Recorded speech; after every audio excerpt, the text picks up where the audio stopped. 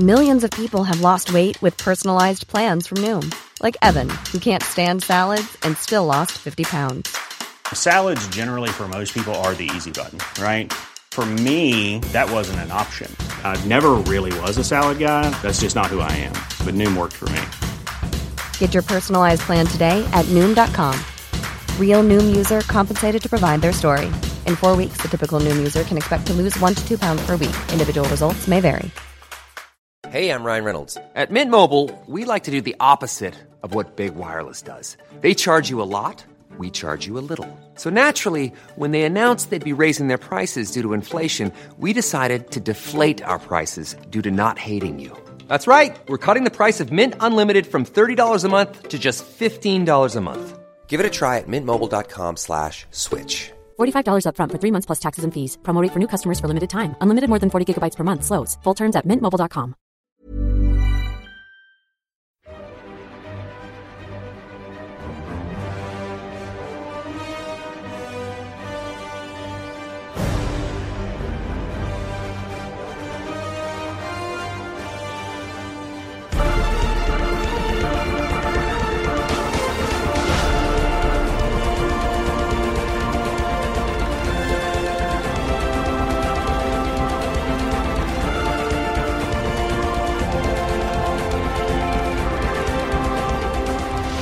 Hello and welcome to episode 44 of the AI Comic Pod, brought to you by the Anfield Index.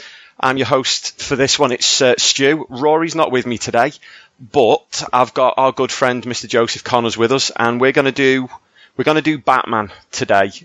We've tried in the past to do some comic things, and we always kind of struggled with how we were going to structure it and how exactly we could talk about them. And we've come up with a format that we think is hopefully going to work, and hopefully is going to work for you as well. Because we do get people asking us for recommendations of what books people should read for certain characters. So what we're going to do is, starting off with Batman now, we're going to do a little bit of a profile of him, a little bit of his history, a little bit about the current stuff that's happening in Rebirth, and then we're going to finish by doing our top 5 books. And we think this is a good way for us to get our recommendations across to you with a bit more substance to them, rather than just giving you a list of 5 books on Twitter, because we can't really talk about them properly. So, first of all, thanks for joining me, Joey. I know it's a bit of a pain in the arse with time zones and everything, but thank you for coming on. How are you this fine afternoon/evening? I'm doing good, buddy. Anytime I can get the chance to come on, I love to. But Stu is right. It's he's in obviously England. I'm in America. We're doing this on the Sunday, which is probably our best day, but it is hard. So I appreciate you. Worst day. Yeah, exactly. That's the problem. I got family, and Stu's basically has a little kid as his dog, and he's got shit to do as well. So he's being incredibly flexible. I've been out buying wedding rings today. Oh, and then I know you're getting married, so a double congrats for looking at that. And then eating a lot of food, hence why I'm so tired. Yeah, it'll do it, right? So, if we start right back at the beginning, one of the major reasons we've chosen Batman, we already did a little bit on Aquaman from Rebirth, and alphabetically Batman was the next one. But I think he's both of our favourite characters, so it's probably the easier one. I've officially had to drop Green Lantern as my favourite hero now, because I've been reading so much Batman for the last year that I think it's just taken over. And I think about a quarter of all my graphic novels that I own are Batman books. So I think just proportionately now, I've got to say I'm a Batman fan more than anything. And he's the most accessible to get into. He's the one that most people have probably read or seen the most of. So it seems like a pretty good place to start. But what we also thought we could do is, around the time of the release of any major films or TV shows, we can profile those characters. So we'll try and go back and do Wonder Woman and Spider-Man. But say we can do one for Thor around the release of Ragnarok. We can do Justice League around the release of that film. And then we can do, Captain Marvel and Black Panther, and some of those I'm not going to be able to offer much on, so I might just be able to host, and we can get other people on, and you two can discuss it, and I'll just sit here and, make dick jokes and stuff like that, like I usually do. And it seems like a good way for us doing it, because Joey said it to me the other day. We've wanted to do more comic stuff, but we couldn't find a way of doing it. And there didn't seem much point going through Rebirth, because there's not that many people that we know that are actually reading it. But I think there's more chance of people wanting to go out and buy old stuff than there is by the new stuff, because the new stuff you've got to be so invested in it, both with your time and with your money. Whereas going and buying a good book, it's literally a one-off payment. That's it. You enjoy it. Well, then you've got the option of, go and get another one, but you could go and get one that's from 25 years later. Whereas if you get invested in Rebirth, you've got to get every week, otherwise it doesn't make any sense. And hopefully it's maybe something we can do more with Marvel as well, because we are quite DC heavy, because I pretty much exclusively read DC, but I've started getting more Spider-Man and Daredevil and Deadpool, so it's another thing that we can look at to try and be a little bit more comic-y with our so-called comic pod. So the logical place to start seems to be right back at the beginning. This is generally where you tend to shine. So I think I'll have to hand over to you. So if you want to do a little bit of a piece, we know Batman is synonymous with the great Bob Kane, but his early stuff was written by Bill Finger, and he's not a name that's really associated, is he? Even though he was there right from the beginning. Yeah, it's sort of the Spider-Man story. Kind of the same thing, how one guy gets all the credit and the other guy doesn't. And this is the exact same thing. Like you said, Bob Kane, creator, and Bill Finger, but it's always the way this is in any case. It's who's in the public eye the most, and then that guy gets the credit. It's just the way these things work. But his first appearance was in Detective Comics 27, which was May of 1939. So this dates the character a long ways back. And one of the great things, Stu alluded to it already, the great things about Batman is that he is relatable. He's just a guy in a suit. Now, it's a little more than that, but when it boils down to is he really is just a human being in a suit, just like Spider-Man is. But, and the difference being that he doesn't have those spider powers. So, when you can relate to somebody, you tend to gravitate towards that. For me, Batman has the best villains ever. Again, another thing that you can gravitate to. The Joker is my all-time favorite anything. I mean, Batman's my favorite character, but actually he might not be. He's probably second behind the Joker, just because the whole thing of the Joker, for lack of a better word, just fascinates me. But yeah, he's been written by so many different people. He was actually off the success of Superman and Action Comics is what prompted them. At the time, they were National Comics publications, the future DC. They just requested more superheroes. They were like, this guy's making us some money. Let's create somebody else who's awesome. So they thought up Batman. Because we're talking, aren't we? Right back in the. It's for me anyway. It's hard to think about this because now you could go into a comic book store and go, right, I've never read comics. Okay, what do you like? Well, I want something that's relatable, or I want something that's completely over the top. I want it to be set in space. I want superpowers. But back then, there wasn't that many characters. So for somebody to come up with this idea and then make it marketable and for it to actually be picked up by a major publication, to me is mind-blowing, because the last real big comic book character for me that was created was probably Harley Quinn. And she was kind of an accident, wasn't she? Because she was made for the TV show. And somehow managed to port her way over to the comics. And now she's a member of the Suicide Squad. She's got her own title. She's crossed over with other people's titles as well. And there's not that many other examples of people doing that. It's normally, comic becomes TV, comic becomes movie. So you've got to think that back in this time, there was hardly any superheroes. So this was it was barren, wasn't it? There was hardly anyone out there, which is what makes them so incredible. Nothing. That people were able to come up with these ideas, but actually get them actually on paper, and people loved it. Yeah, it really did. The people ate these things up, and that's what again. That was the golden age of comics when that came around. But to his whole costume was such a back and forth between Kane and Finger, which is really, again, the parallels with Spider-Man and Batman creations are so together that it's almost like these four guys who didn't even know each other at the time sat in a room where we're like, hey, you make Spider-Man, we'll make Batman, let's figure this out. Because that's basically what it was. It's, Kane tells a really good, I don't know if you ever read his autobiography before. No. So yeah, he's an interesting guy, but again, like a Stan Lee, he's sort of a dickhead. He called Bill Finger one day and he's like, I have a new character called Batman. And then Finger kind of was like, okay, well, this is what he should look like. And they went back and forth. And again, who do you give more credit to? Do you give more credit to the guy who thought about it or the guy who gave him his personality. Because with Batman, it's what you see in the movies, what sometimes they struggle to do. It's really hard to get Bruce Wayne right. Bruce Wayne is harder to get across on screen for me than Batman is. And, you know, I'm not too sure how I feel about Ben Affleck now, although there's a lot of rumors that he may not end up being it. And I think they went back into Batman after Nolan's Batman way too quickly, although I understood why they did it. But again, it's, you know, you're talking, this is the 1930s, 1940s, to get this character across and to make him this popular, you know, it's pretty amazing. You know, again, it's the parallels of Spider-Man, but he's grown so much. Like, his original costume is kind of corny looking. It's very basic, isn't it? I mean, it's literally just like a grey onesie with a pair of black pants over the top. And originally he had wings, didn't he? Yeah, they were absurd. They were humongous. His cape was more wing, and yeah, they're about 3 times bigger than his body. And he looked really goofy. And I've done a little bit of reading, and supposedly it was Finger, wasn't it? He was the one that refined everything. He was the one that he sorted out the mask to make the eye holes blank rather than being able to see his eyes, because then you can't read on him. If he's scared or something, you can't see the fear in his eyes.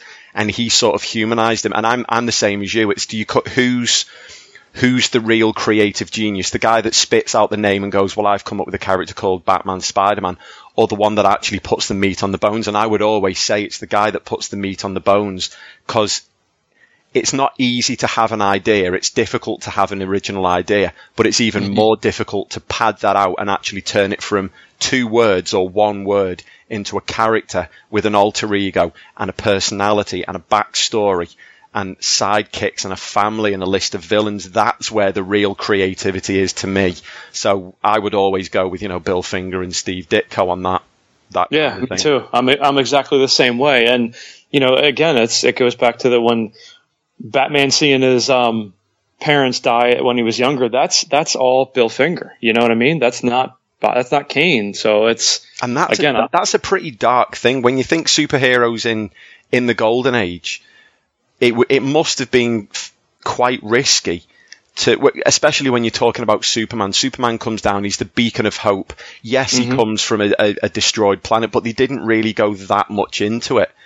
You know, to see a kid of 7 or 8 years old, his parents murdered in front of him, that's really, really fucking dark. We're talking note. Yeah, and again, this is 1939. This was not, you know, comic books were not mainstream at that time the way they are now, where you can kind of go to a lot of places, or obviously we have online where we can order them. That was obviously not an option back then, but yeah, to come up with a story like that and then release it. And people were a lot more repressed back then. You think, you know, this was very much the age of, you know, I'm a man, I'm going to go and earn the food. You're a woman, you stay at home and you cook tea and you raise children. And, you know, you're trying to get that kind of really deep, dark, traumatic image over to just normal working class everyday people. And it clearly worked. Otherwise, we wouldn't be here with Batman, but we also wouldn't have the plethora of other characters that we have, because every superhero opens a door for another one and another one. And that's why there's so many parallels, isn't it, between Marvel and DC? One comes up with a character and the other one goes, well, I like that idea. We can't use Deathstroke, but what about Deadpool? You know, they just try to one-up each other constantly. That's the name of the game. Aquaman will use Namor or and Aquaman, you know, Catwoman and Black Cat. If you put the two of them side by side, there's always going to be a case where, you know, these 5 DC ones came first, but then these 5 Marvel ones did. There's pretty much an equivalent of every one for every other, and that's because they feed off each other. As much as people paint them as rivals, they're all part of the same machine. You know, one hand washes the other. If there was no DC, there'd be no Marvel, and vice versa. Because a company like this, they need competition. Otherwise, as they've both done, when they get too cocky and arrogant, they stagnate, the stories get shit, the characters get shit, they disappear. In the meantime, the other company comes back, so DC come back with Rebirth, Marvel goes away, now Marvel at the end of the year is planning Marvel Legacy, which is the exact same thing, where they're planning on, they're taking the spotlight off the younger characters, so off Riri, whatever her name is, the new Ironheart, Sam Wilson as Captain so America, many different, Jane Foster as Thor, and they're going back to classic Thor Odinson, Steve Rogers, Tony Stark, Peter Parker, Bruce Banner, the bread and butter that made Marvel Comics the huge conglomerate that it is now. And, you know, the same thing will happen in, you know, DC will go, well, hang on, they've done that really well in 2 years' time. So I just find it incredible. I wonder what it must have been like to be in, you know, the 30s and the 40s at the origin of these kinds of things, and to have started reading right from the beginning, because it must have been incredible. Because for us, we've grown up with comics always there. This was brand new for this generation of people, so it must have been exciting. But in terms of the story, everyone knows the origin. You've either read it, you've seen it animated, you've seen it on TV, or you've seen it on the films at least 3 or 4 times. So we won't cover it in any great detail. We've told you what it is. You already probably know anyway. And from that traumatic event, I think there's been a couple of different versions of it, but the general accepted version is he sort of makes a promise there and then that he's going to avenge his parents and he's going to try and improve the city. He goes away to somewhere, because I think that's been retconned a couple of times. He trains, he comes back in his late teens, early 20s, and then gradually as the years go on, kind of like you saw in Deadpool, he starts off with a crappy suit and he's not very good, but every time he goes out, every fight he gets in every investigation, he gets a little bit better and a little bit better. Just to segue a little bit, it's something they did really well in the Earth 1 graphic novels. Yeah, a really good true. bit where Batman isn't a very good detective, and at one point he's talking to Jim Gordon and he says to him, you're going to have to teach me how to be a detective. And that's one of the improvements that he's made, because he's not just a fighter, he's very psychological, he can read people, he knows behavior, but he's also a great criminalist and a good detective, so he can find things, he can fight. He's also a great inventor. He creates a lot of his own gadgets, and that's another thing that sets him aside from a lot of other characters. Because he doesn't have any actual power. He's an incredibly well-trained martial artist. He's fluent in about 100 different kinds of combat. He's very strong. He's physically fit. But at the end of the day, he doesn't do anything that 1,000 other people on the planet couldn't do. But what sets him apart is all those other bits that bolt on. You know, you might be a great fighter, but you might be crap at reading people. You might be a great fighter, but, you know, can you invent batarangs and the grapple hook and the Batmobile, and then all the different kinds of armor that he has, anything from so he can go underwater, so he can go into space. So he's got an equivalent of like the Hulkbuster, where he's 100 times stronger than he would normally be.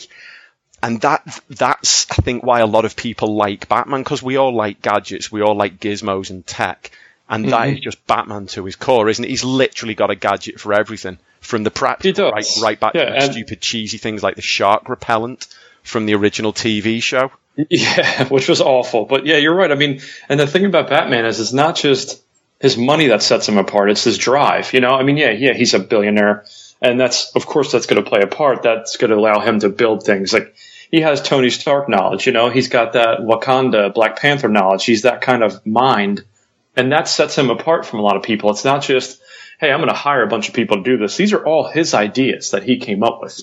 And again, we don't want to really bore people with his parents dying story, because if you watch any of the movies, I think every one of them, you can correct me if I'm wrong, but I've touched on that.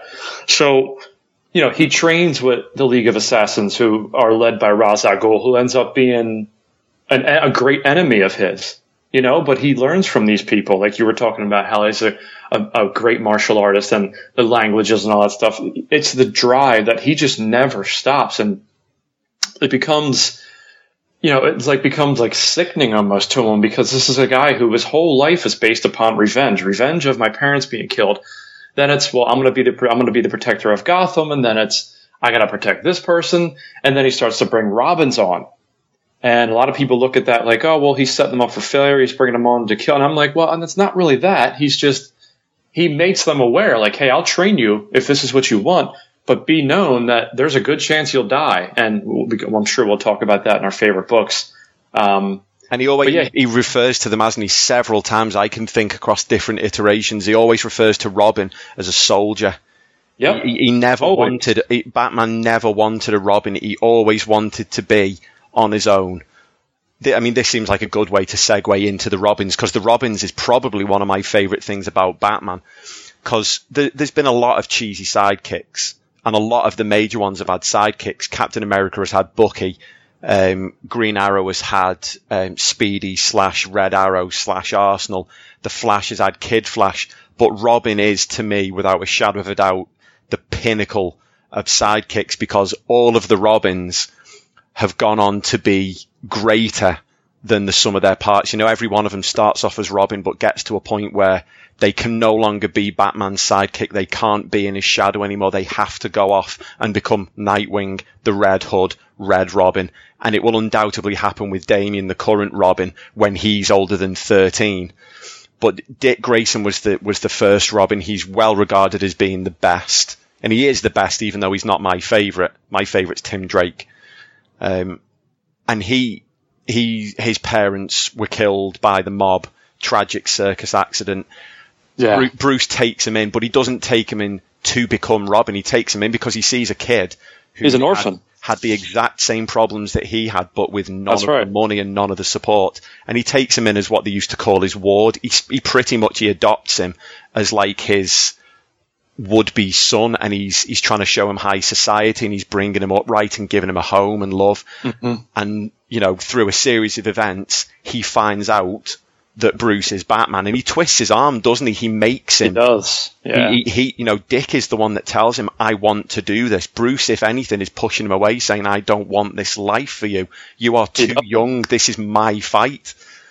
And that's the thing. Like, that's the thing that bothers me about a lot of people that say Batman preys on people. And I'm like, no, it's not that. If you're a comic book reader, you would know that he's not looking for people to be a sidekick. Batman hates working with other people. He'd rather be by himself all the time, but, he doesn't want to put anybody else's life in jeopardy. That's his whole shtick, but, he embraces them because, again, they end up with that same kind of drive that he has. Like, hey, I want to be really good at something. And in the case of you were just talking about, his parents died. There's a lot of similarities there. He sees a lot of himself in that particular Robin.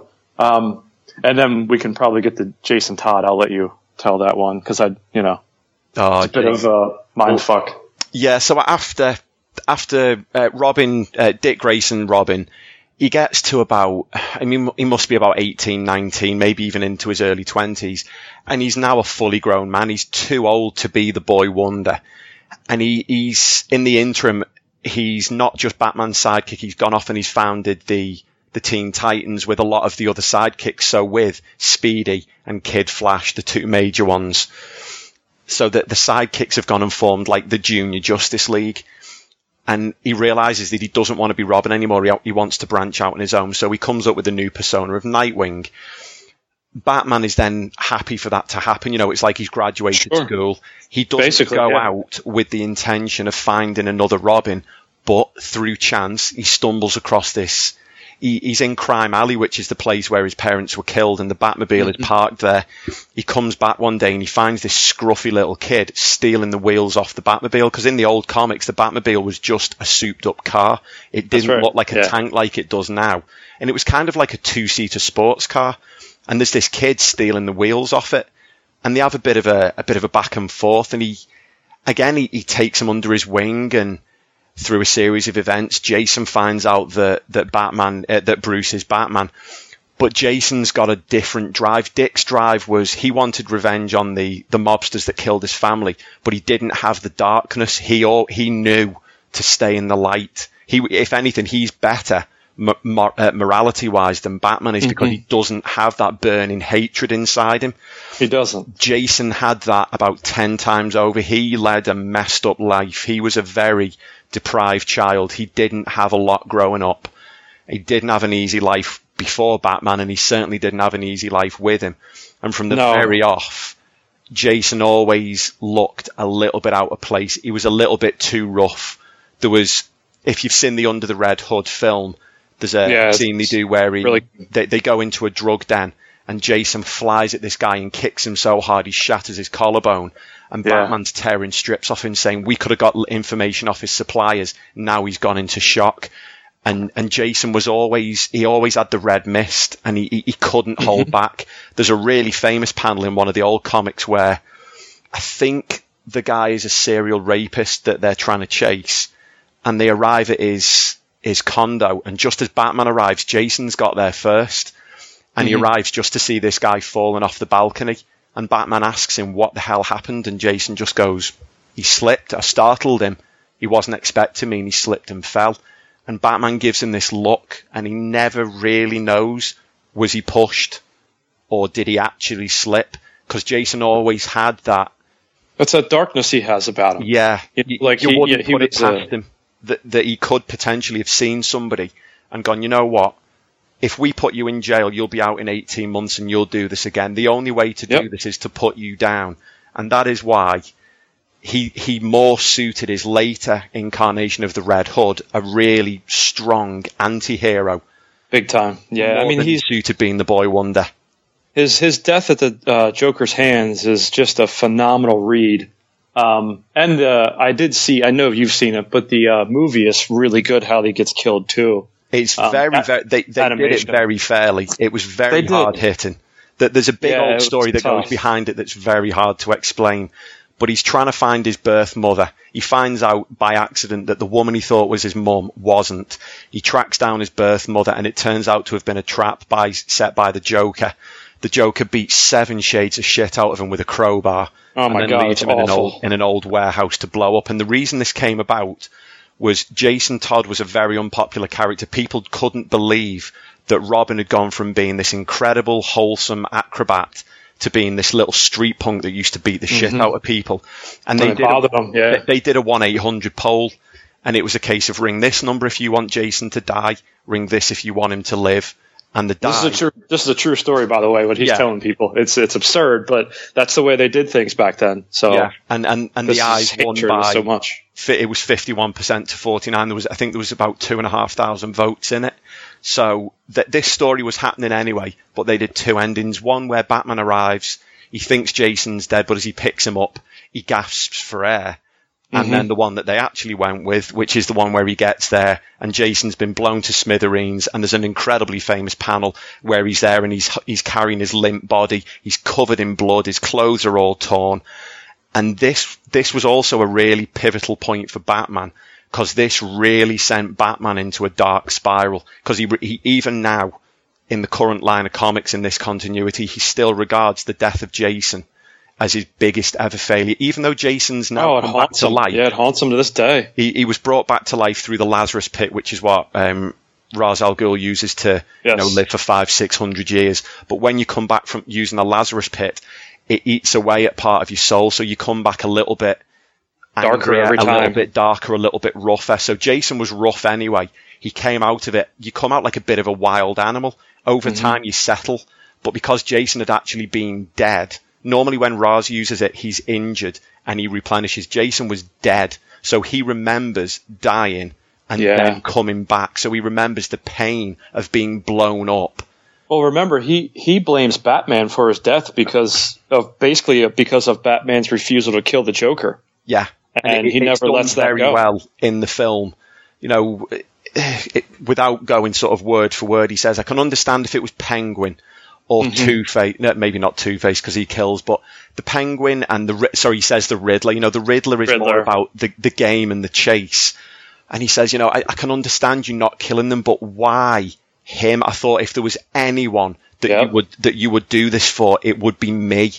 You know, and it's something that Batman has said that he's thought about, because if he kills the Joker once, he could have saved tens or hundreds of thousands of lives. Thousands of people. But once he does that once, he's crossed the line that he can never come back from. And once he's done it once, he could then legitimize going, well, it was only another one. It was only 2. It's only 5. It's only 10. And then the entire Batman career has been a fraud, and it's been just completely phony.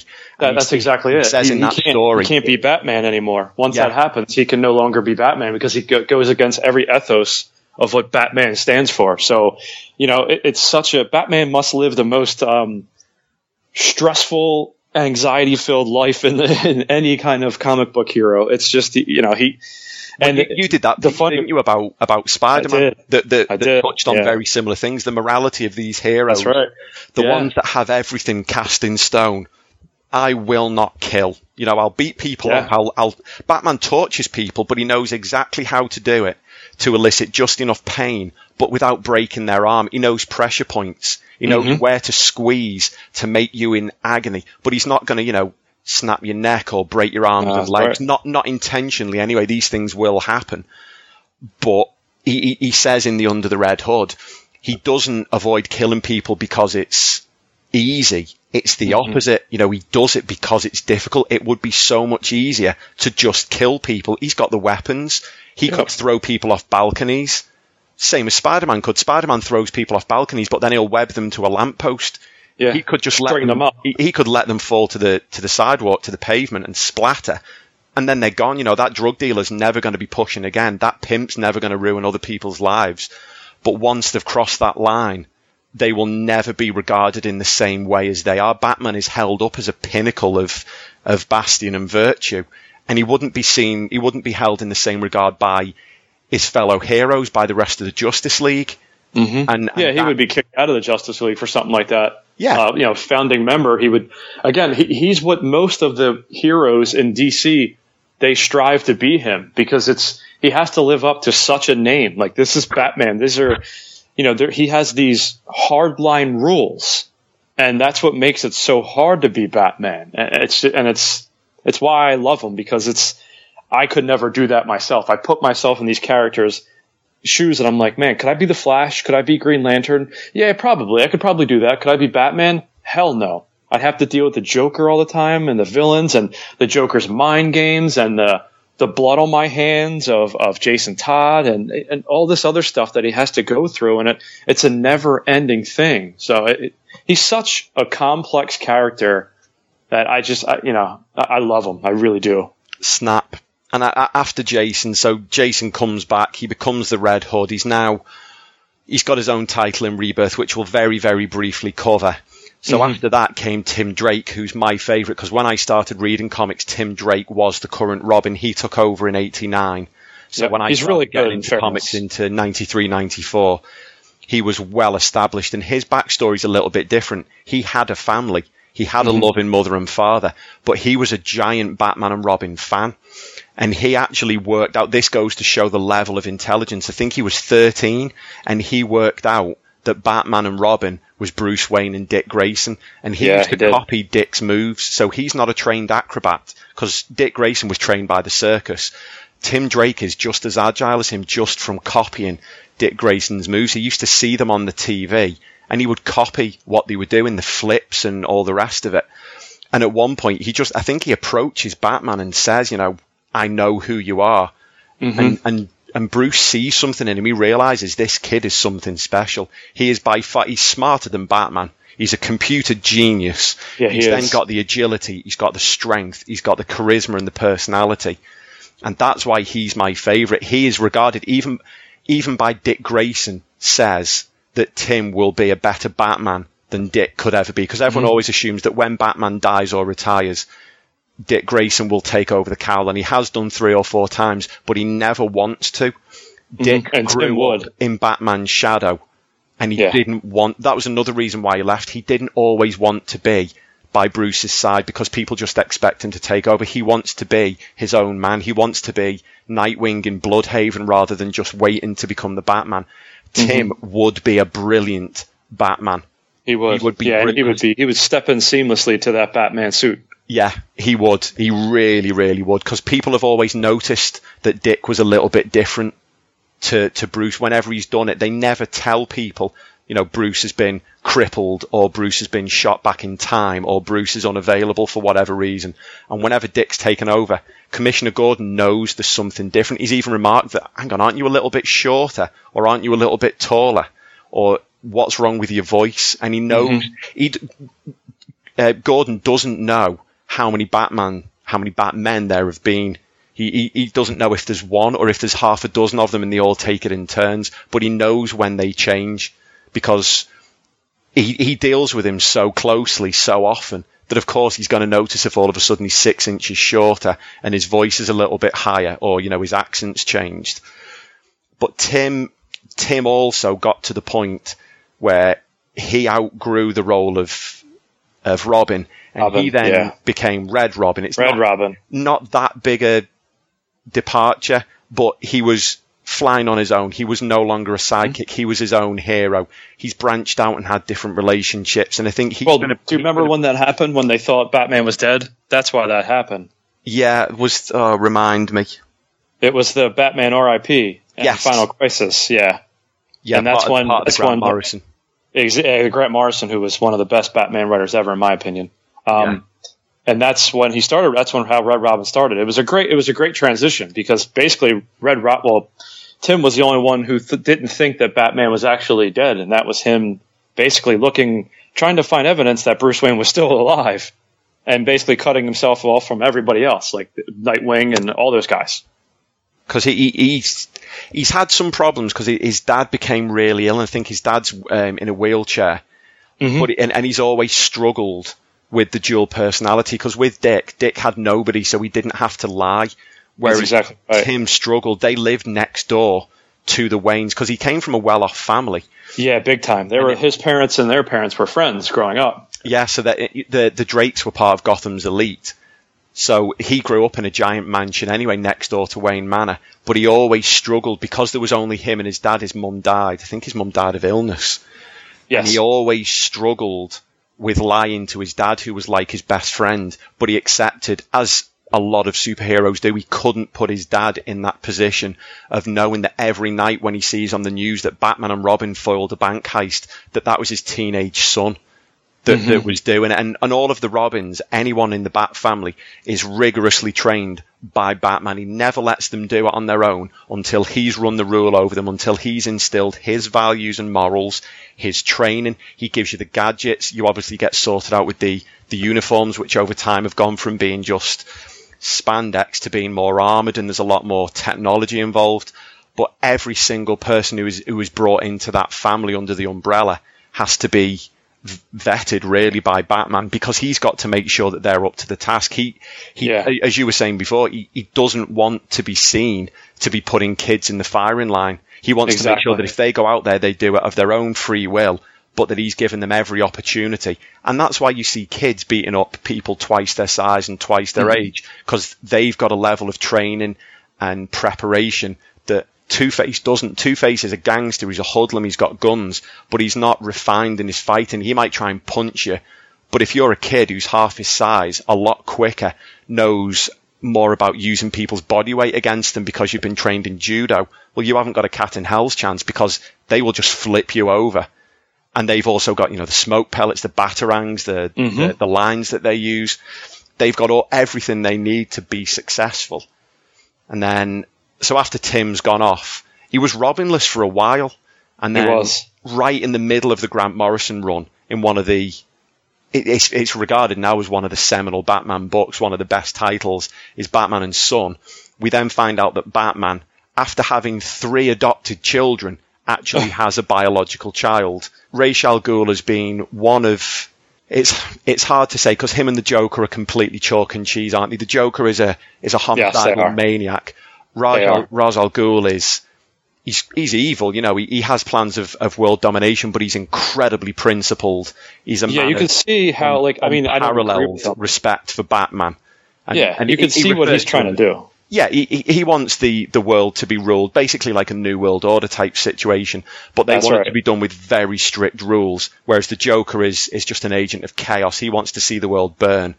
Ra's only wants to see the world burn if after it's done that they can rebuild it with order and strict rules and guidelines for the betterment of, society and humanity.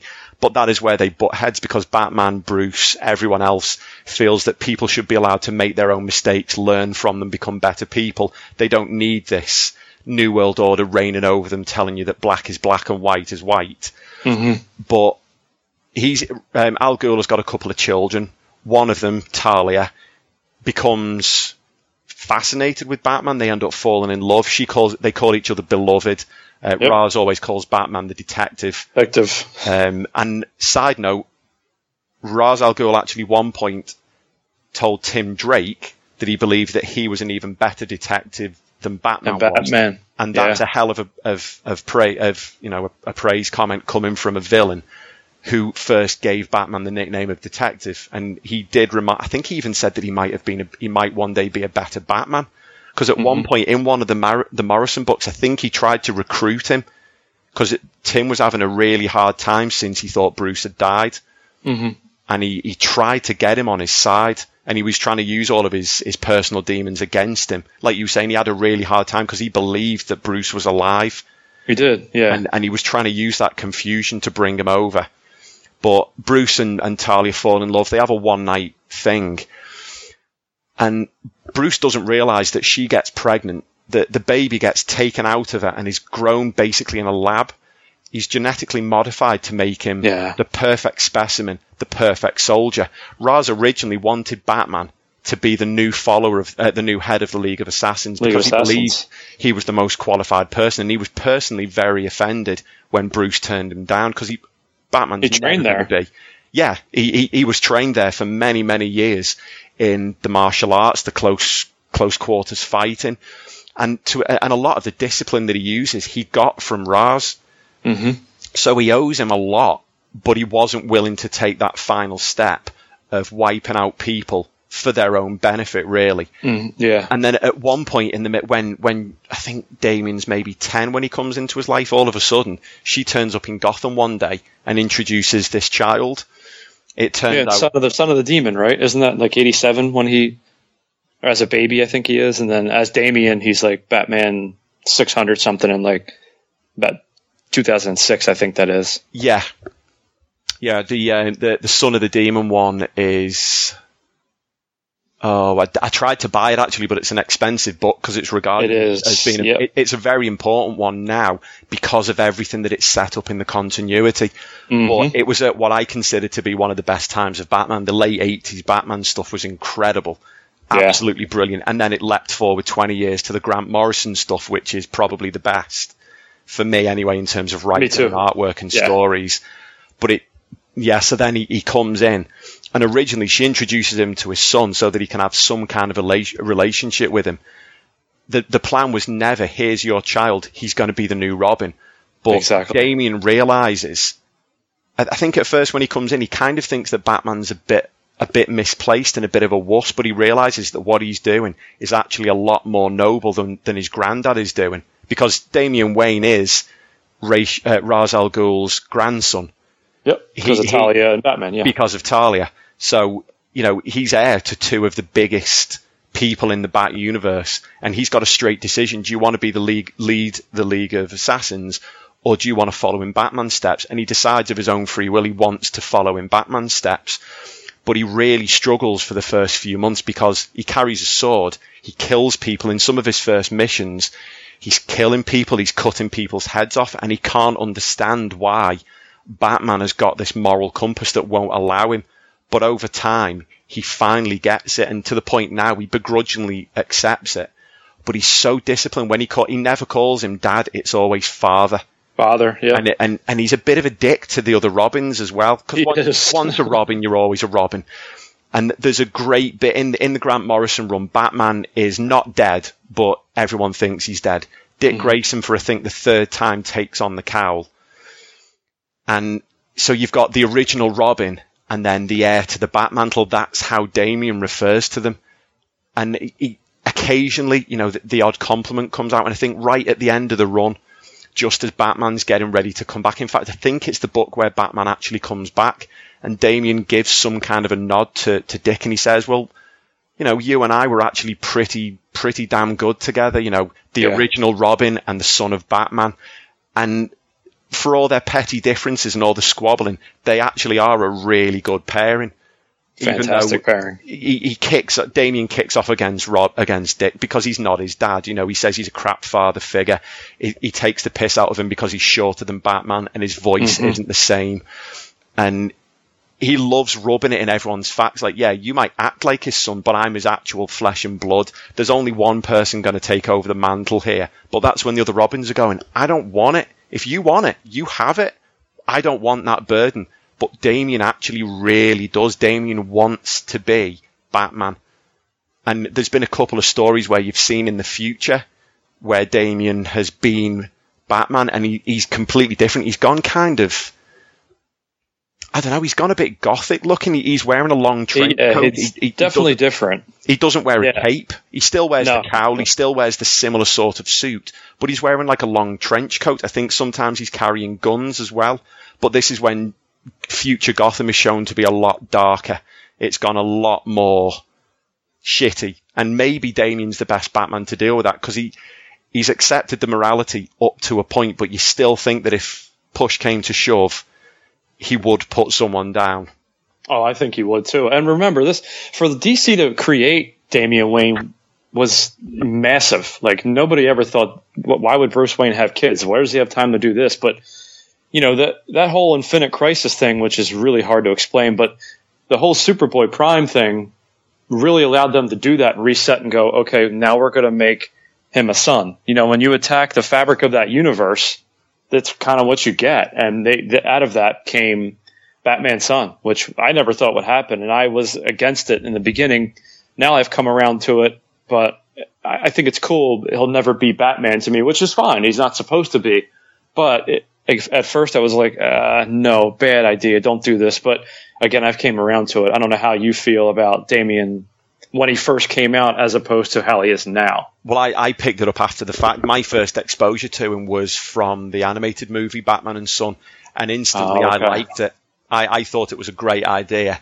But if you'd said to me when I started reading Batman books, you know, in the future Batman's going to have a son, I would have been the same. I would have said, well, that's stupid. How is Batman going to have a relationship and father a child, and how is he going to have an expectant mother at home while he's leaping across the rooftops? And obviously he didn't do that. You know, they had a one-night thing in the middle of a desert, and then 10, 11 years later, she turns back up with his child. That is the only conceivable way Batman could ever have a kid, is by having pretty much no involvement after conception. Because basically, it wouldn't work. Batman will never have a functioning relationship unless it's with a fellow hero, or as they're doing in the current comics, a villain, where he's now proposed to Catwoman. Because they've always had a bit of a back and forth. As with Talia. Oh, yeah. All the time. Yeah, back and forth constantly with both of them, especially Catwoman. So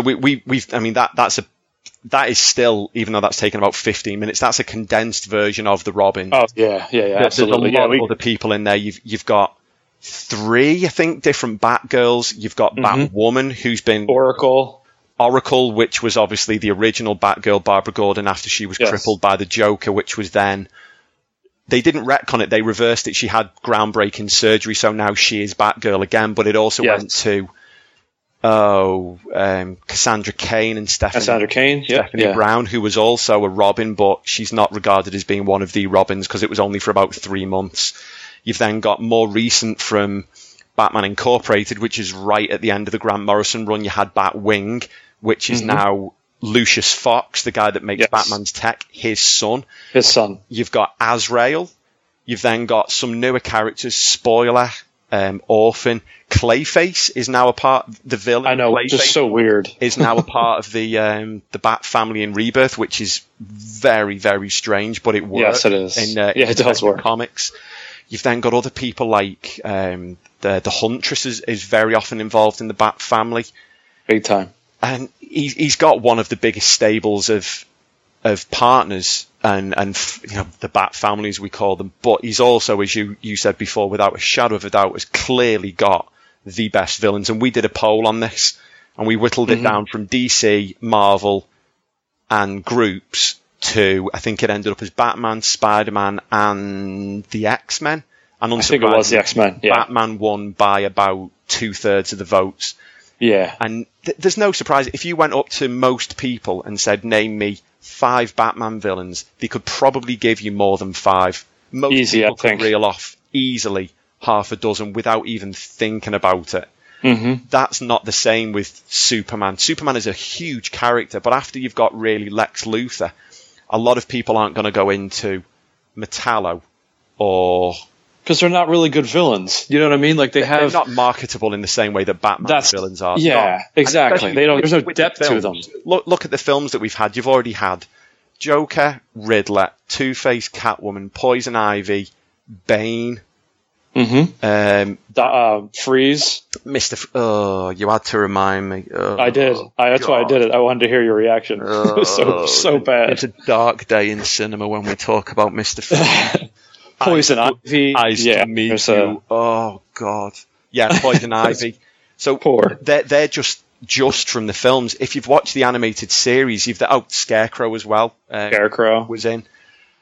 If you go and watch the animated series, then you start getting the likes of Clayface in there. Mm-hmm. You then go to the comics. I mean, Batman's rogues gallery is easily 3, 4, 5 times bigger and better than anyone else's. Yeah, and that is what makes him such a compelling read. They could do a different, if a story arc lasted, say, 10 issues, they could do a different one every arc and not repeat villains for about 4 or 5 years because there's so many, and the partnerships and then the team-ups where they come together. And then you've got the sort of the B-list villains, because just the A-list villains must be 40 or 50. Then you've got all the B and the C-list. And they chop and change so much, but they don't need to, create new ones because they've got such a depth of talent to call on. And I'm sure you'll agree on this. A hero is only good as their villain. You could have the greatest hero in the world, but if the villains are shit, if they're not being mentally and physically challenged, what's the point? And that's the whole thing about Batman. He's always been challenged. Bane has challenged him physically more than anyone. The Joker has challenged him mentally more than anyone. Because, as you were saying, the life he leads, after every time the Joker does something, he must go home and think to himself, if I'd just killed him, that bus full of orphans would be alive. That bridge that blew up, all those people would still be alive. And the psychological damage that's been done to him over the years, plus what the Joker did to him through Jason, that scar will never heal. It's the biggest failing of his life. He left one of his soldiers to die, is what he tells himself. He didn't. Jason was too hot-headed, lied to him, went off on his own, and by the time Batman realized, he wanted to fight Joker. He was too late. Because Jason was a Bertie Big Bollocks, wasn't he? He thought he could finally take down the Joker. Yeah. And he couldn't, because the Joker is cleverer. Clever, sorry, terrible English. No, it's okay. He's stronger, and but mostly he's more evil than people give him credit for. Oh, God, yeah. And I forget who it was that the Joker tried to kill, because somebody had tried to kill one of the Robins, and Joker beat the shit out of him, because he said, I am the only person that is allowed to do that to him. Yeah. Because nobody's ever killed one of the Robins before. Nope. But most people, generally, most sidekicks don't die. Most heroes don't die. So for DC to have done that, and that was 86? Which one? Killing Joke? No, Jason dying was, I think it was mid-80s. That's Death in a Family is 88, 89. Right. So it's still a long time ago, and you can probably count on one hand the number of sidekicks in that time that have died, properly died. And a lot of them come from big events like Crisis on Infinite Earths or Infinite Crisis or any of the other DC crises that they seem to come up with. And we could do a whole separate pod just on Batman villains, because we really could. We could be talking here for 4 hours, but we would get in a lot of trouble from a lot of people. Yes, we would. A hell of a lot. So just very, very briefly, if anyone was looking at Rebirth, the current DC line, it's been going for just over a year, isn't it? I think it started last June, was the June 16 was the first, yeah. So at the minute, in terms of the Bat family, you've got Batman, who is in his own book, Detective Comics, Justice League, and Trinity. You've then got Nightwing, who is in a solo book, and Titans. You've got Red Hood, who is Red Hood and the Outlaws, which is a rehash of the title when he was with Arsenal, formerly Speedy, formerly Red Arrow. But now he's with Artemis, who is an Amazonian, and Bizarro. Superman's sort of... He's not his evil clone, because he's not really evil. He's just kind of stupid. He's like a stupid clone, and everything's a reverse. He's like the anti-Superman, really. Robin Damian Wayne is part of the Super Sons, which is him and Superman's son, who's kind of unofficially Superboy, but they don't go balls to the wall of actually calling him Superboy. He's still his son. And he's also now, Robin is now part of the Teen Titans, So you've got the Titans, which is the original Teen Titans grown up, and now the new Teen Titans is another generation of young sidekicks. And then Batgirl, which again, as we said, is Barbara Gordon. She's in her own title, and she's in the Birds of Prey, which is Batgirl, Black Canary, and Huntress. And I subscribe to pretty much all of them apart from Batgirl's solo book because I didn't like the artwork. It was very... Neither did I. It was more... It was kind of more manga style, wasn't it? And I just couldn't get on board with it. I can't... No, I never liked that either. I mean, Detective Comics is my favorite of that bunch. Oh, without a doubt, mine too. Yeah. The team that he's working with. So the first issue, it's Batman, Red Robin, so Tim Drake, Spoiler, Orphan, Clayface, Batwing, and Batwoman. And Batwoman's an odd one because out of the family, she's the only person wearing the Bat name that wasn't created by Batman. She's got a whole different side story where she does. She was trained by her father to be a soldier, and she kind of just adopted the Bat name because she wanted the symbol. And she was using guns and she would kill people. But Batman, which is really weird for a Batman character. It is, and a lot of people thought that she was part of the Bat family, and Batman tried to have a word with her, and she's saying, well, I don't need your permission, you don't own a copyright on this, which is true. But in time, he brought her into the fold, he trained her, and he helped, and now she's a crucial part of that mission in Detective Comics, because when Batman's not around, she's the sort of second in command, isn't she? Because she's got a military background, she's incredibly organized, she's incredibly disciplined, she's great with tactics and strategy, so she's the perfect lieutenant to lead this very young team. And she's been really good with Clayface, because Clayface is reformed now. He's trying to right his wrongs, and she's it's just so weird having him. It is. It's like hard to get into, because it's such different. Like, I don't mind them changing a lot of it, but it's so different having him just being a good guy now. It's like, what the hell? It is. It's very weird, but I completely agree that the solo Batman title has been okay. Detective Comics has been one of the best overall. I did my latest top 5, and I think Detective Comics was about third, maybe. Nightwing has been brilliant.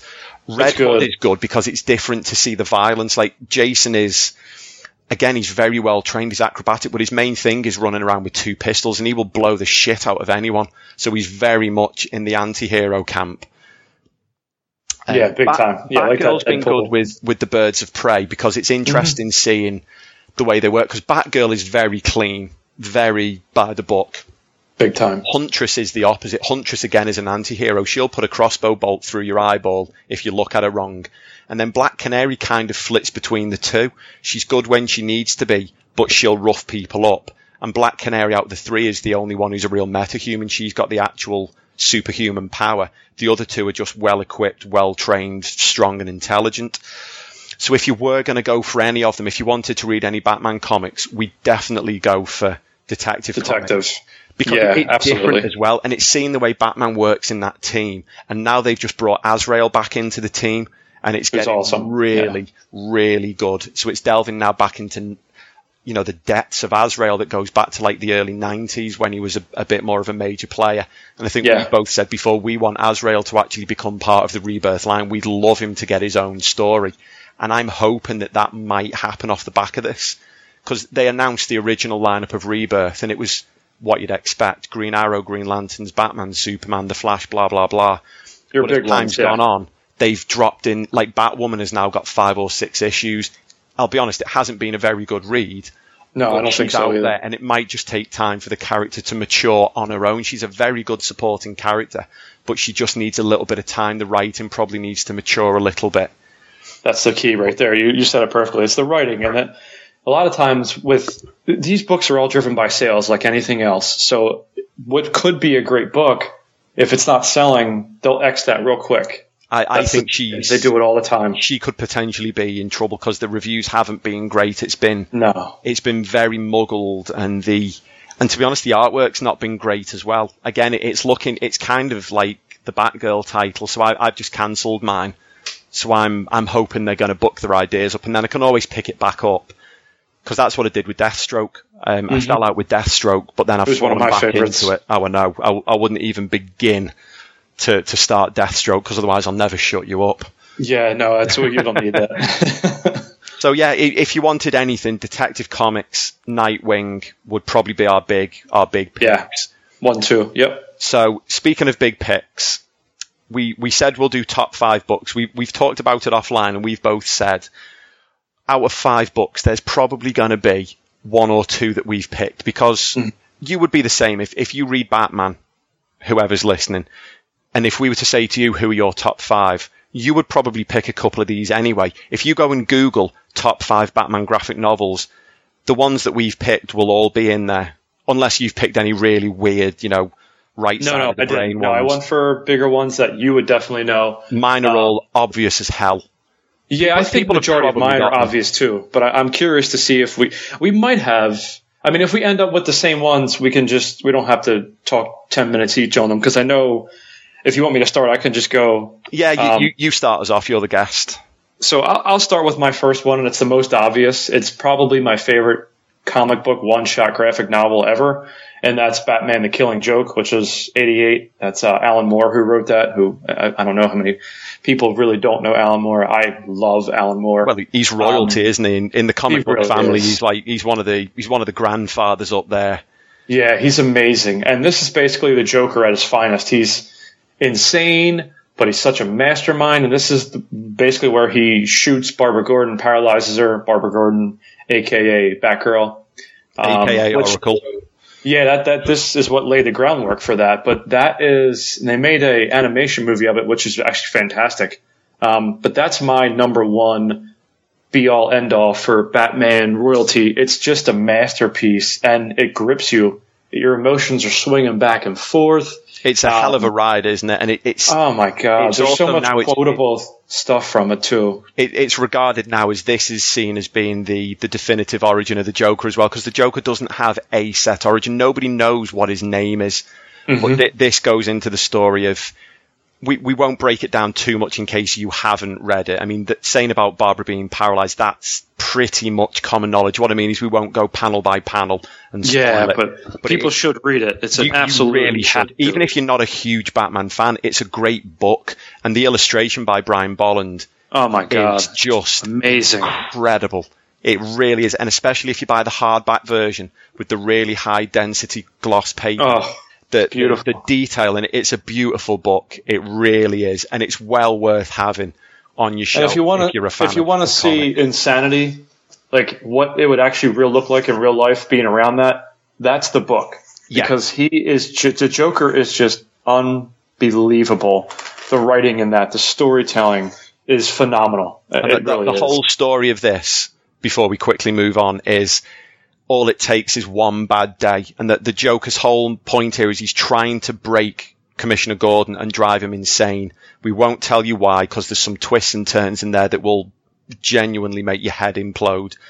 But the whole point is all it takes. I used to be a normal guy, and I had one bad day, and then I became the Joker. And that's how far you can fall. And if it can happen to me, it could happen to Gordon, it could happen to Batman, and it could happen to you as a reader. So it's so cerebral, it really gets into your head. But as you said before, and as I've said and lots of people have said, it's relatable, because we all know what it's like to have one shitty day. This just takes it to the nth degree and says, well, what if you had the shittest day that anyone's ever had? Would you become the Joker? So it's definitely a book to make you think. And I knew that would be your first. Yeah. So you tell me your first. Okay. I know you had that on your list, though. Am I correct in saying that? Yeah, Killing Joke I've got in his number 3. Because it's a fantastic read. My number 1, I've got Nightfall, which probably isn't that big a shock to anyone, because it was the first Batman book I ever read from a friend of mine. He doesn't listen because he's a United fan, but we talk comics now anyway. And he used to read a lot of Batman back when Batman had 4 books out a month, I think. Yeah, it was crazy. Back in the early 90s. And he gave me a copy of Nightfall. I didn't know who Azrael was. I didn't know who Bane was. I didn't know who most of the villains were. But I was fascinated by the story. So Bane releases all of the inmates from Arkham. So that's the regular run-of-the-mill criminals up to the supervillains, the Joker, the Scarecrow. And his whole point is he wants to physically destroy Batman. But before he can physically beat him, he's got to mentally break him in half. And basically he's up for about 5 days straight fighting villains. And every time he's in one of these fights, it takes a little bit more out of him physically, psychologically. And then when he's at his absolute weakest point, Bane breaks into the Batcave, breaks him. Oh, sorry, he breaks him more publicly in Gotham, snaps his back, throws him off a building, and leaves him to die, and declares to Gotham, I've just broken your protector. Who can stop me? And then Azrael becomes Batman. He takes over. Yeah. He goes wildly psychotic. He comes up with the most incredible armor. He's got claws. He's got rapid fire batarangs that are like little, it's almost like machine gun batarangs. And it gets nasty. It's a long saga because it's split into 3 parts. You've got Nightfall, Night's Quest, which is Azrael trying to dominate the Gotham Underground. And I must admit, Night's Quest is a bit of a boring book. And then you have Night's End, which is where Bruce comes back. He gets rehabilitated. But now Azrael won't step down as Batman, and Bruce Wayne has to better him, even though he's got this mental conditioning that makes him stronger and faster, and he's sort of precognitive. Very weird book, but yeah, Nightfall's my pick.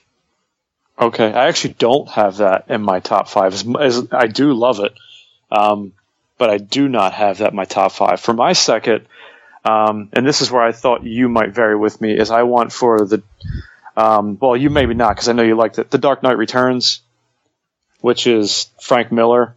The writing is unreal. Now, I'm not a huge fan of the drawing, and I know that's Stu and I like to, we like the artists and stuff like that, but it's a masterpiece of comic book storytelling. It really is, and I don't know if you had that in your top 5. I actually didn't because of the artwork. That's what I thought. I enjoy the film more than I enjoy reading. I've got both. I've got the first 2 because they're still currently doing Dark Knight 3, but I've got, where are they on my shelf? So I've got Dark Knight Returns and then The Dark Knight Strikes Again, and I've read them, but okay. I don't enjoy the way they look. But the films that they did, The Dark Knight Returns Parts 1 and 2, really good. Incredible viewing. And as you said, the story.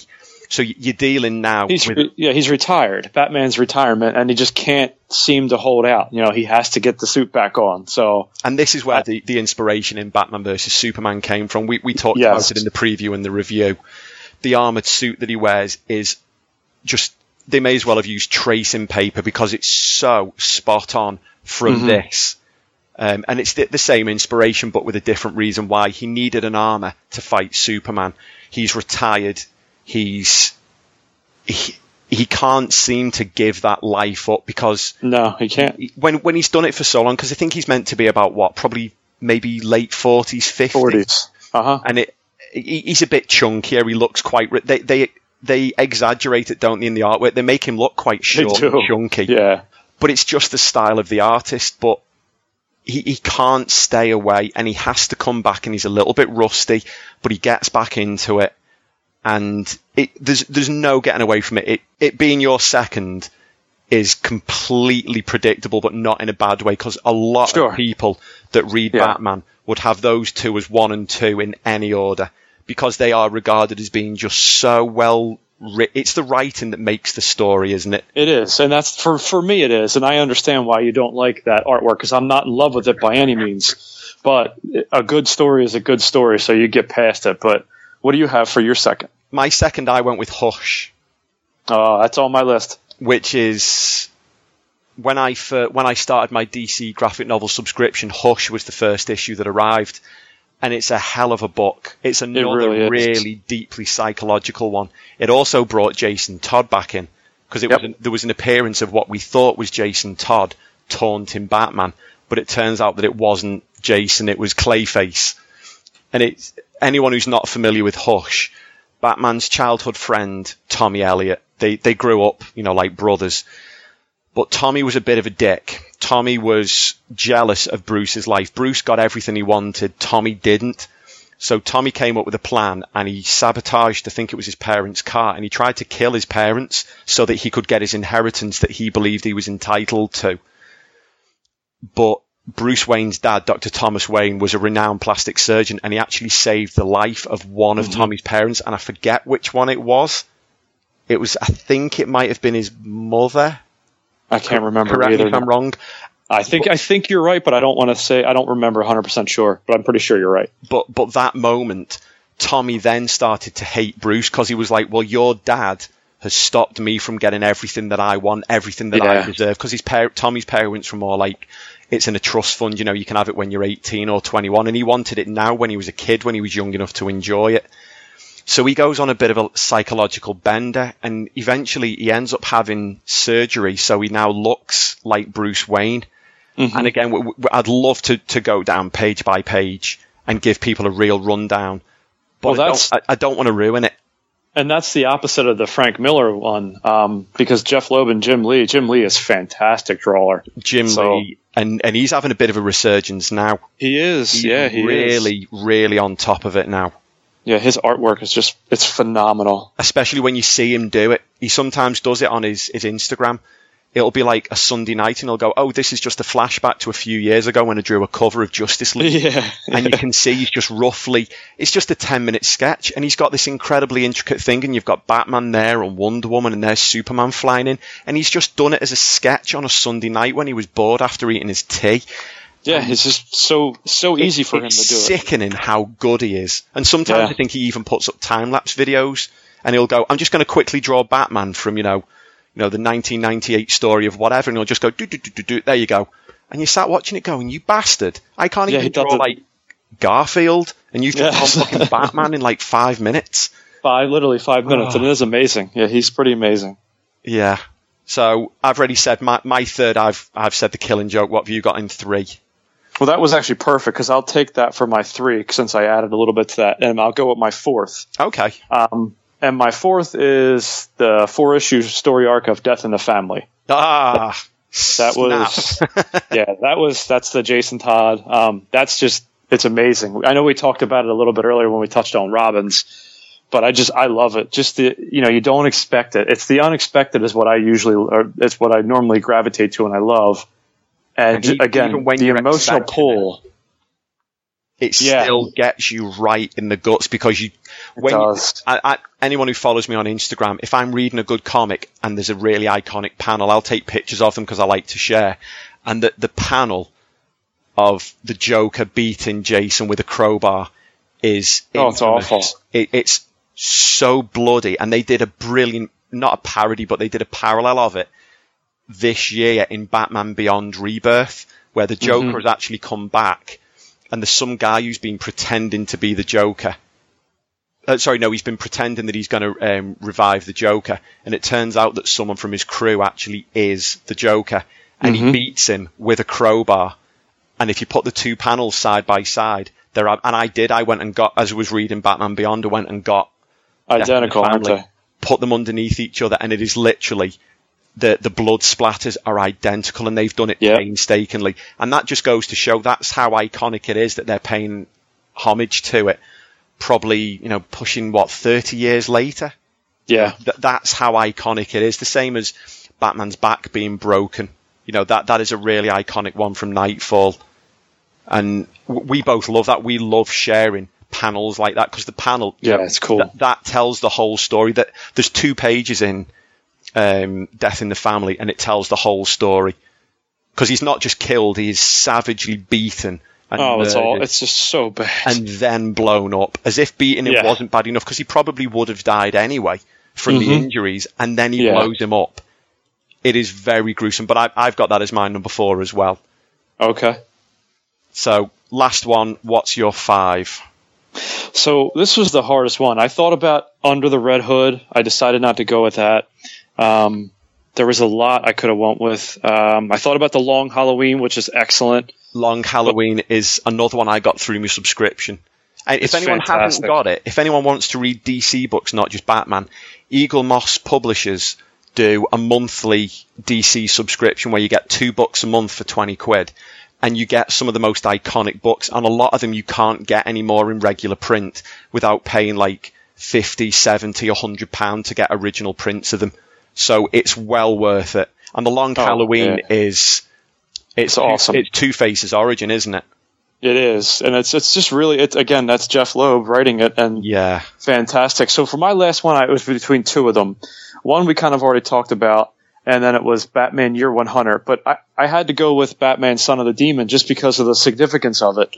You know, it's introducing his son. Like, is Batman ready to have his father-in-law be Ra's al Ghul? You know what I mean? Like, that's crazy if you think about that.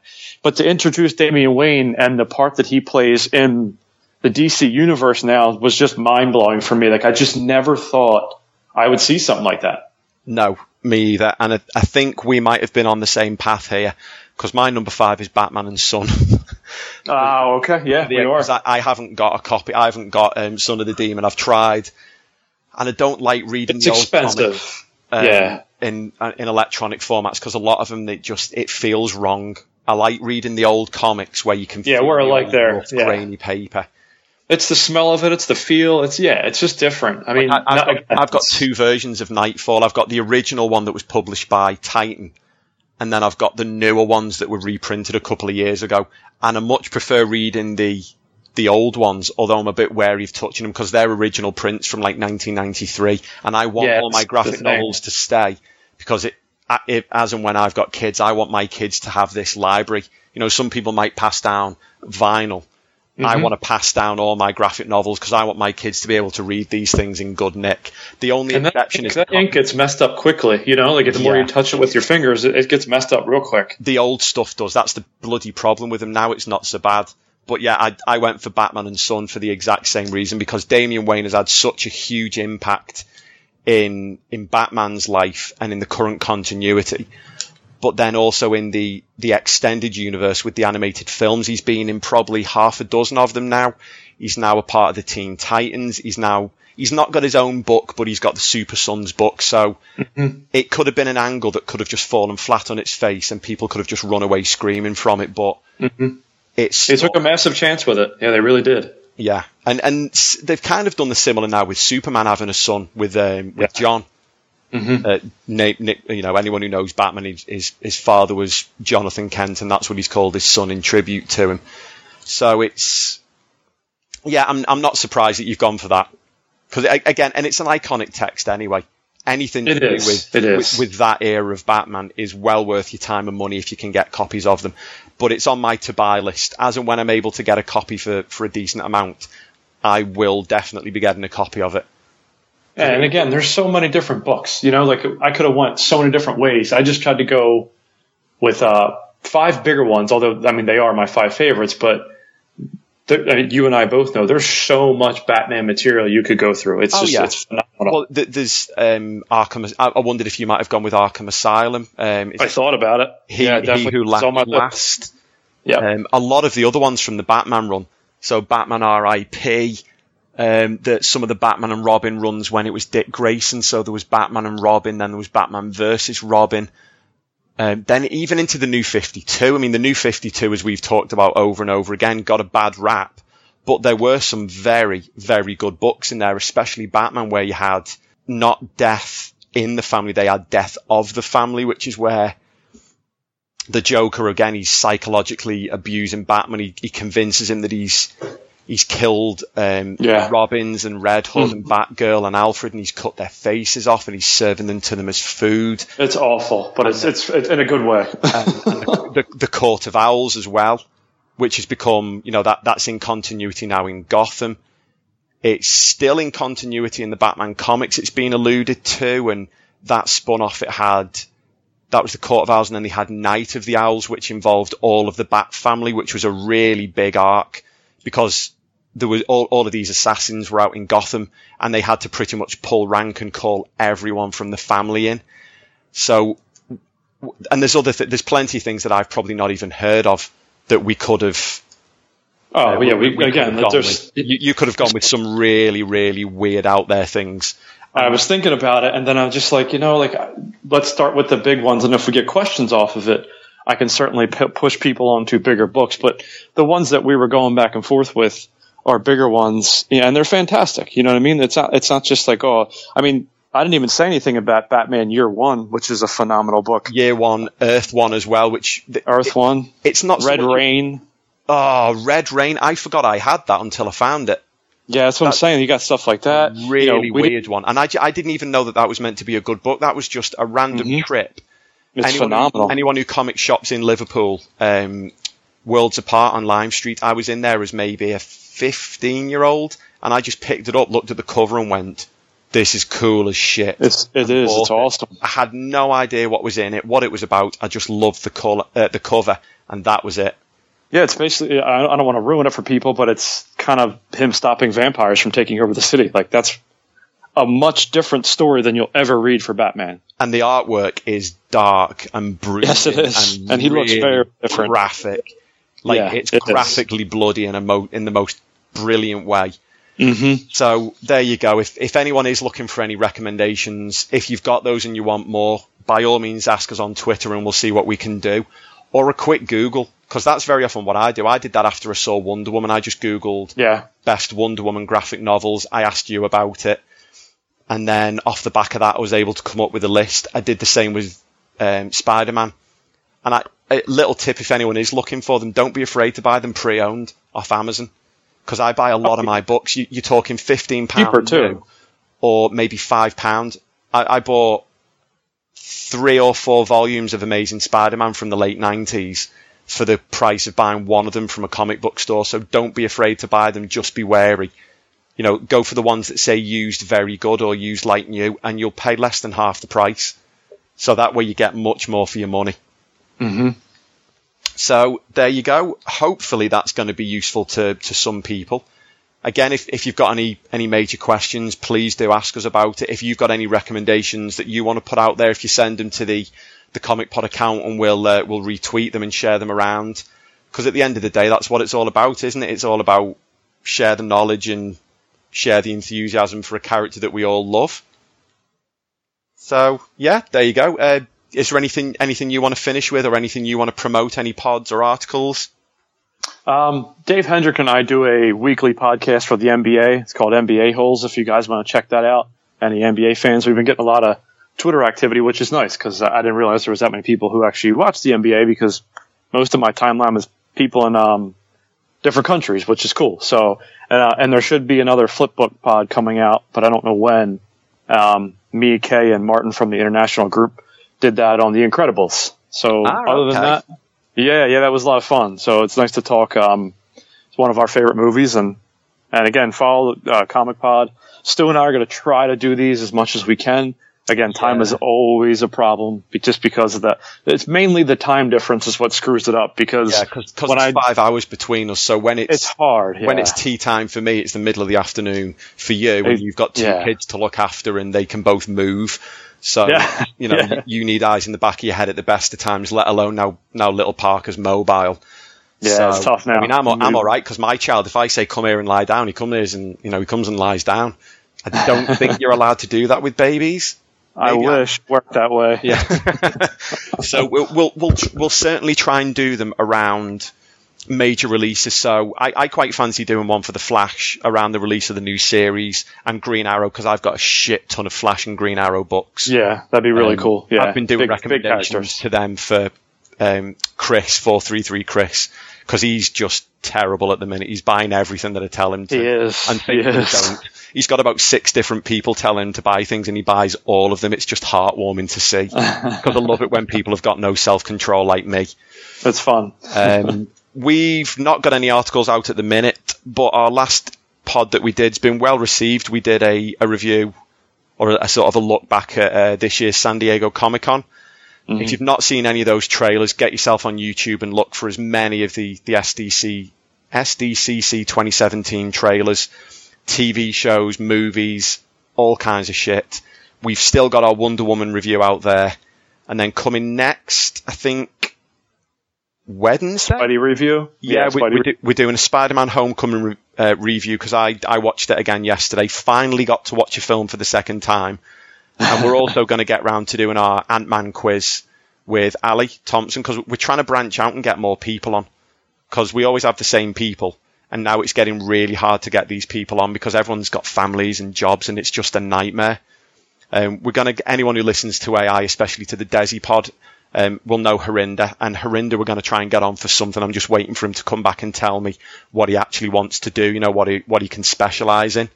Excellent. So, yeah, we're trying to keep the momentum going and do more than one a month. So that we're actually doing well. We're back to doing 2 a week, which is great for me, but Michelle's not very happy about it because she thinks I should do like 1 a fortnight at best. But yep, I get the same thing on my end. It's hard to, once you get going, it's hard to stop. And the problem is when we stop, we struggle to get going again. So even if it's just me and someone, or Rory and someone, or me and Rory and someone, we are going to try to still be doing 1 a week. Thank you for all your feedback. Again, as always, any suggestions for anything you want reviewing, even if it's from years ago, or if it's a book or a film or a TV show, if we can do it, if we've seen it or read it, we will do it. All we need is an inspiration and a bit of time, and we'll do it. So follow us, AI Comic Pod. AIComicPod.co.uk is the website. Thanks for listening, and we'll catch you next time.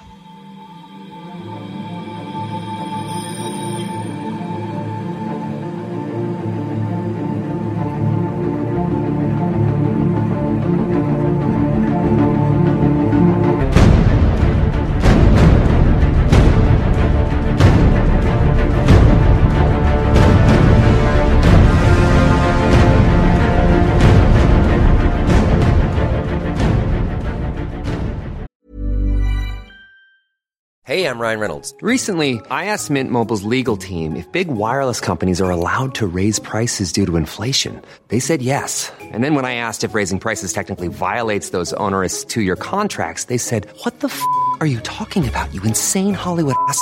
So to recap, we're cutting the price of Mint Unlimited from $30 a month to just $15 a month. Give it a try at mintmobile.com/switch. $45 up front for 3 months plus taxes and fees. Promo rate for new customers for limited time. Unlimited more than 40 gigabytes per month. Slows full terms at mintmobile.com.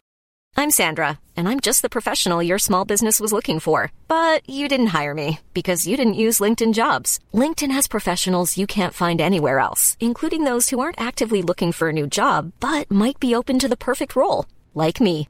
In a given month, over 70% of LinkedIn users don't visit other leading job sites. So if you're not looking on LinkedIn, you'll miss out on great candidates like Sandra. Start hiring professionals like a professional. Post your free job on linkedin.com/spoken today. There's never been a faster or easier way to start your weight loss journey than with PlushCare. PlushCare accepts most insurance plans and gives you online access to board-certified physicians who can prescribe FDA-approved weight loss medications like Wegovy and Zepbound for those who qualify. Take charge of your health and speak with a board-certified physician about a weight loss plan that's right for you. Get started today at plushcare.com/weightloss. That's plushcare.com/weightloss. plushcare.com/weightloss.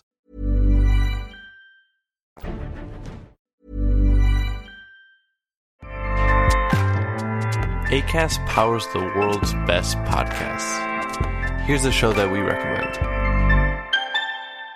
The Real Housewives is a guilty pleasure for most, but if you're looking to not feel guilty about that pleasure, tune in to Everything Iconic with me, Danny Pellegrino, where I break down all the messy moments and behind-the-scenes antics of Bravo's popular franchise. And on Everything Iconic, I also interview celebrity guests like Kelly Ripa, Keke Palmer, Drew Barrymore, Cameron Diaz, and more about their guilty pleasures, their past work, and so much more. So if you're pop culture obsessed and find yourself watching way too much reality TV like me, tune into Everything Iconic with Danny Pellegrino, wherever you listen to podcasts. Acast helps creators launch, grow, and monetize their podcasts everywhere. Acast.com.